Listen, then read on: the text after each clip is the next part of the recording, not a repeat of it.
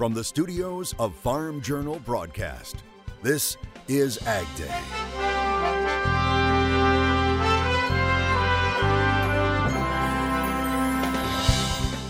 Learning from history while preparing for the future. We don't hunt, we don't fish, we farm. Meet our first finalist for Top Producer of the Year. Sustainability, climate smart ag, it all starts in the ground. That we're trying to get the outcome of healthier soil, more resilient soil. We help you flip your soil as the fight to feed millions takes on new urgency.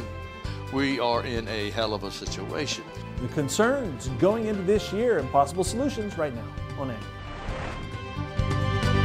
Good morning, I'm Clinton Griffiths. We're starting the year in a world where millions of people are still facing food insecurity. And with inflation, drought, and the war in Ukraine still impacting supplies, there's concern those numbers will continue to grow. Now, some statistics from the World Food Program. It says the number of people facing acute food insecurity soared from 135 million people in 2019 to now an estimated 349 million people across 79 countries. Now, it says 1 in 10 people are currently suffering from hunger defined as chronic. Leaders and experts gathering last week at the World Economics Forum in Davos, Switzerland to discuss possible solutions. The executive director of the World Food Program, David Beasley, laying out the problem, saying hunger has continued to grow even after the pandemic. Just when you think it couldn't get any worse, Ethiopia, Afghanistan, and then the breadbasket of the world grows enough food to feed 400 million people, from the breadbasket to bread lines. And now you've got fertilizer crisis, you've got fuel crisis, you've got droughts, you've got a very bad situation in every region around the world. Beasley very concerned about ongoing fertilizer shortages, especially in Ukraine. Bayer CEO pointing to new technology as the answer to both feed the world and reduce the need for commercial fertilizer. There are new technologies out there where you would simply solve some of these things that some plants cannot do. Yeah? So corn cannot fix that nitrogen out of the atmosphere. Soy does, and soy does not need to be fertilized. We can today, with some of the new biotechnology solutions, we can teach plants to do that. And with that, eventually save 30% of all fertilizer that is being used. The World Bank says global fertilizer prices had risen 30% by early 2022, and that was on the heels of an 80% hike in 2021. But work continues to move ag products out of Ukraine. Now, it's reported exports under the Black Sea deal have reached 18 million metric tons. More than 1,300 ships have moved in and out of the area. So just how much snow did California see after all those atmospheric rivers? Check out this map from the National Weather Service Weather Prediction Center. It says some observations indicate upwards of 15 feet of snow fell in the highest elevations of the Sierra Nevada. Those areas are shaded in pink. The state's snowpack now sitting at 126% of what's needed by April 1st. This week is expected to be active weather-wise. Meteorologist Andrew Whitmire is tracking a storm that will move coast to coast. And we will continue to watch this change here, this big shakeup here in the pattern as we go throughout the last full week of January here. We're going to be watching these storms kind of traveling down the Rockies into the Texas Panhandle. And then we're going to see the system beginning to strengthen and move its way towards the northeast. Let's go ahead and zoom on in here on this map and put it into motion here as far as the precipitation is concerned here. And again, we're going to see this kind of developing out west. We'll see it dipping on down through the Rockies, a combination of lows, and they're going to kind of transfer their energy together here. And we're going to be tracking one dominant system working its way through parts of the deep south and eventually up towards the Great Lakes, Midwestern states, bringing some of those areas their first big snow so far of the new year. And we'll be watching this to move up into the New England states as well. And as we take a look at the precipitation map this week, it's easy to see again where that storm system will shake up, dry out west. We're very active into the east, will lead to above average precipitation over the course of the week ahead. And just check out the precipitation over the next 10 days. Again, we're going to be watching a lot of moisture with this system across the deep South Plains as well as across much of the eastern coast there of the U.S. I'll have more on your Ag Day forecast in just a few. Flip Your Soil on Ag Day is brought to you by ESN Smart Nitrogen. Sustainability, climate-smart agriculture, and carbon sequestration are all buzzwords in ag right now, but they all start with soil health. Ag Day's Michelle Rook looks at how farmers can get started as we kick off a week's worth of special reports to help you flip your soil. Clinton, when farmers work in harmony with Mother Nature to flip their soil, they not only improve soil health, but over time they can improve crop yields and profitability on their farm. Mother Nature always wins, and farmer and agronomist Mitch Hoare is helping other farmers find success by taking her cues when it comes to applying the principles of soil health on their land. Just keep that in mind, that we're trying to get the outcome of healthier soil, more resilient soil, and we got to do that by minimizing disturbance, chemical and physical, keep armor on the soil, keep a living root as much as we can, get as much diversity into the system as possible, maybe integrate livestock back out onto the land, and most importantly, do this all in the context of your farm. To flip your farm's soil, Hoare recommends approaching soil health offensively. Cover crops and no-till have been branded wrong. They've been branded as defensive management tools, defense against erosion, defense against water quality problems, but really to actually make these systems work, that cover crop is my offensive tool. It's my nutrient stabilizer, it's my herbicide program, it's my moisture management program, it's my soil building program, it's my resiliency program, so many offensive things. Hoare reminds farmers that healthy soils are alive and home to billions of microbes that are actually farming the crop and providing it vital nutrients needed for higher yields. 1 teaspoon of this healthy soil, more than 8 billion microbes. And those microbes got to eat. They eat carbon, simple sugars. And that carbon, those simple sugars, come from plant root exudates, which are pumped into the ground via photosynthesis when there's a living plant. Once those microbes are working, Horace says they'll provide a direct return on investment. I'm not going to have to spend money on herbicide and on the fertilizer and everything else because it's going to come naturally from my system. And that's why on our farm we've been able to decrease our inputs as much as we have and put those dollars right back to our bottom line. We've got to focus on profitability and long-term resiliency here on the farm. And I really think these soil health systems are the way to do it. And at the same time, create a better impact on the environment. All right, thanks, Michelle. Now she'll be right back to take a look at how markets wrapped up last week and where we're headed this week. That'll be next in analysis. And later, we're off to Virginia to meet a candidate for Top Producer of the Year and find out the secret to this first-generation farmer's success.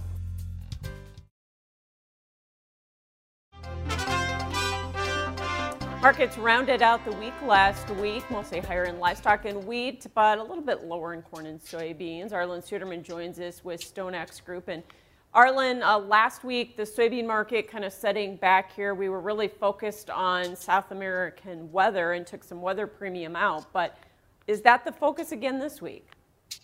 Yeah, I really think it is going to be, and even more so. Granted, that weather is very favorable for Brazil for the most part. We do have some areas that we could use some drier weather to get the harvest done for the soybeans and some safrinha corn planting done, but that's not a significant problem yet at this point. Argentina has been very dry. They do have significant problems. Just 3% of the soybean crop is rated good to excellent. But half of that crop was planted in the last 30 days, and they've had some rains to germinate the crop. So if it does turn wetter going forward, as some of the weather models are now saying, then it could really respond. So the market's got to do a little bit of wait and see how it plays out. There's some indications we may go dry again.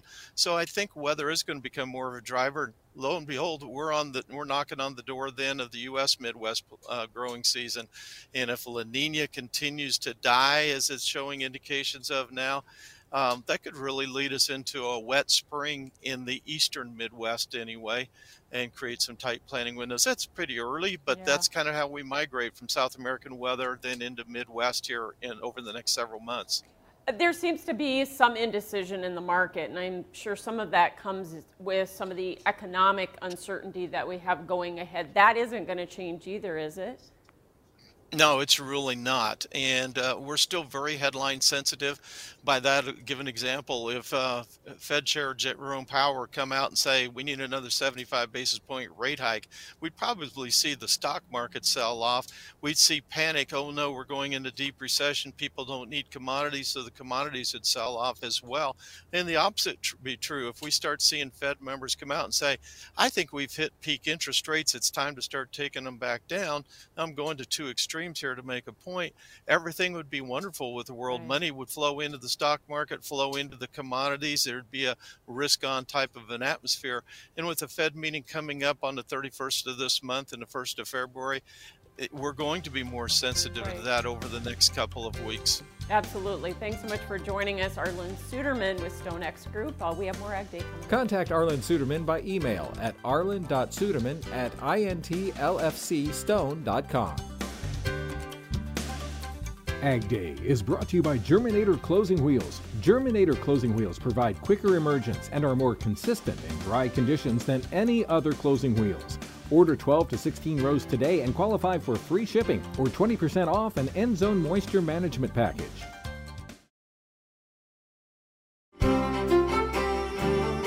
Meteorologist Andrew Whitmire joining us here, taking a look at really the February forecast as we start to look ahead. What do you see on this map? What stands out to you? Yeah, many folks were kind of wondering, especially across the Great Lakes, Midwestern states, Northeast, wondering, okay, is this finally when winter's going to show up? Well, as we take a look at the temperature map behind me, it looks like winter's just sitting there waving its white flag as saying, you know what, I'm pretty much done here for the season. But we're going to continue to watch here pockets of colder air that'll begin to move its way up towards the north, and that'll begin to increase some precipitation chances here as we go into February. And looking a little bit closer too, before we get to that precipitation map, just looking at the temperature map here for the month of February. Notice this normal big shaded area here. We're going to be watching for a few pockets of shallow cold air that could come into play at any given time. But as far as widespread temperatures throughout the month, looking at below average, likely not going to happen. But again, that does not mean that we're in the clear yet for precipitation. We'll be watching to see if we can get waves of precipitation, yet to be determined if that'll be in the form of the frozen type as far as snow and ice is concerned, or if we're looking at more rain showers for parts of the Great Lakes and Ohio River Valley. Meanwhile, likely to look at waves of several systems producing snow for parts of the Intermountain West and as well as parts of the Northern Plains. Let's take again a closer look at this storm track here as we go throughout this upcoming week. Again, in kind of an active pattern taking shape here. Area of high pressure dome, that's going to shut the precipitation off out west, kind of leading to a precipitation shield out there. Meanwhile, we're going to be watching this low pressure system kind of digging its way out of the Four Corners and Texas Panhandle once again. And that's going to increase the potential for snow for parts of the Great Lakes, Midwestern states. And for some of these areas, this is going to be the first big snowstorm of this year, and for some, possibly even of this winter season so far. And we'll continue to track that up towards the New England coastline as well. Putting this into motion here on the jet stream map, you'll see this nice trough building in. That's going to lead to cooler air with this system as well. Meanwhile, a nice ridge out west will keep things nice and quiet off towards the western coast. But nonetheless, again, we're going to be watching this active pattern taking shape here as we go throughout this last full week of February here across the country. That's a look closer to home. Now let's take a look at your Ag Day select cities. Dowagiac, Michigan, mostly cloudy, 35 degrees. Going over to Farmville, Louisiana, nice and sunny, high into those middle 50s. And going over out west to Gold Hill, patchy fog in the morning, high 45. Ag Day is brought to you by Golden Harvest. Broad adaptability, high yield potential, solid agronomics, great late season health. The foundations of a successful season start with Golden Harvest Game-Changing Corn. Find your hybrid at GameChangingCorn.com.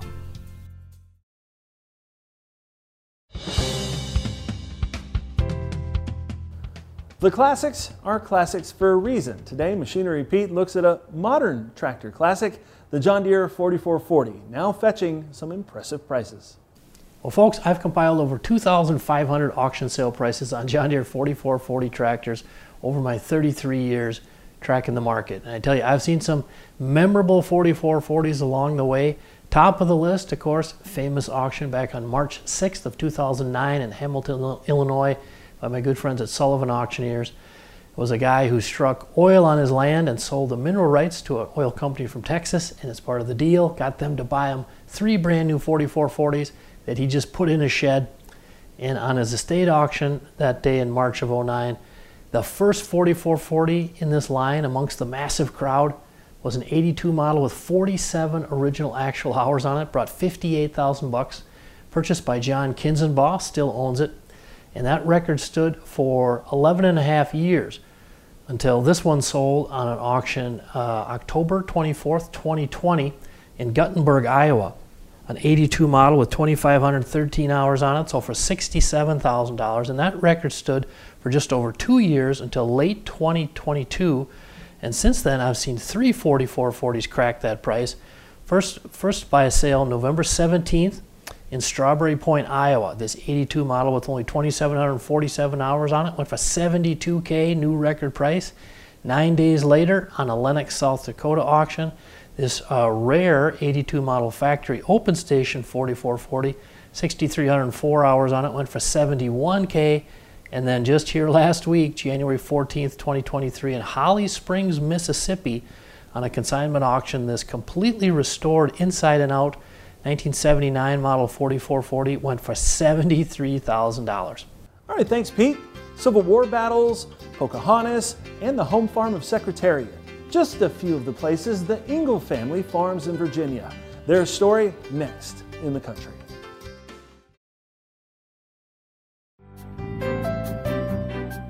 In the Country on Ag Day is brought to you by Pivot Bio. What if you had the nitrogen you need already on seed? Pivot Bio is the first company to apply nitrogen on seed. The nitrogen you need, now on seed, from Pivot Bio. Learn more at pivotbio.com. This week, Top Producer Summit kicks off in Nashville, Tennessee with some of the country's biggest and best farmers. It's also where Top Producer Magazine names the Top Producer of the Year. Today, we'll meet one of 3 finalists for that award, the Engel family farms of Hanover, Virginia. The short drive from home to the office gives first-generation farmer Kevin Engel just enough time to start his day. Give thanks for a lot of stuff and put in a few requests too. Upon arrival, the hustle begins. This Hanover, Virginia-based operation stretches across 23,000 acres. It grows everything from corn to soybeans, milo to rapeseed, even wheat. This is no easy task. We don't hunt, we don't fish, we farm. Grown, harvested, and trucked to mills feeding poultry, pork, even people. 7 days a week most of the time, almost year round. It's a work ethic he learned from his mentor. I guess my biggest mentor is that man right there on the wall, picture of my father. His father moved to Virginia from Illinois to be a farm manager, and his passion bled across generations. My dad had a tremendous work ethic. I mean, farming was just, he lived and breathed it. Couldn't get enough of it. Watching him, Kevin developed his own interest in the business. People ask me what I do for a hobby. I said, farm. Today, his family loves it as well. All 3 of his kids work in the operation. Chris runs logistics, manages trucks, deliveries, farm crews, and everything in between. One of the things you pick up from him is he's always kind to everybody he meets and always tries to help everybody he meets. Son Casey handles the technology and precision side of the operation. As technology changes every day in agriculture, it can get rather overwhelming. While daughter Savannah keeps the office, partnerships, and paperwork in line. It's an interesting dynamic, but it works for us, yeah. And I'm so grateful to have them because I wouldn't want to do it without them. Together, this modern farm delivers grain to some of the biggest agribusinesses on the East Coast. Purdue, Tyson, Smithfield, and Bird Mills, to name a few.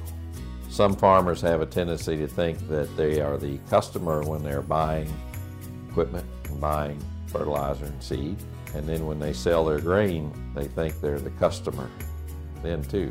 In my opinion, you can't be the customer coming and going. Our customers are the grain buyers. Close ties to their customers and proximity to the Chesapeake Bay is also why they planted some 16,000 acres of cover crops this year via airplane.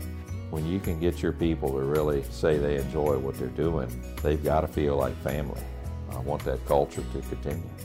A culture of hard work, respect, and the pure joy of farming. God's promised us all increase if we work hard and do our part. Boy, He certainly fulfilled His promise to me and my family. Congratulations to Kevin Engel and the Engel family, a finalist for the 2023 Top Producer of the Year. Now tomorrow, we'll meet our second finalist, Modak Dairy from South Dakota. And that's all the time we have this morning. We're sure glad you tuned in. From all of us here at Ag Day, I'm Clinton Griffiths. Have a great day.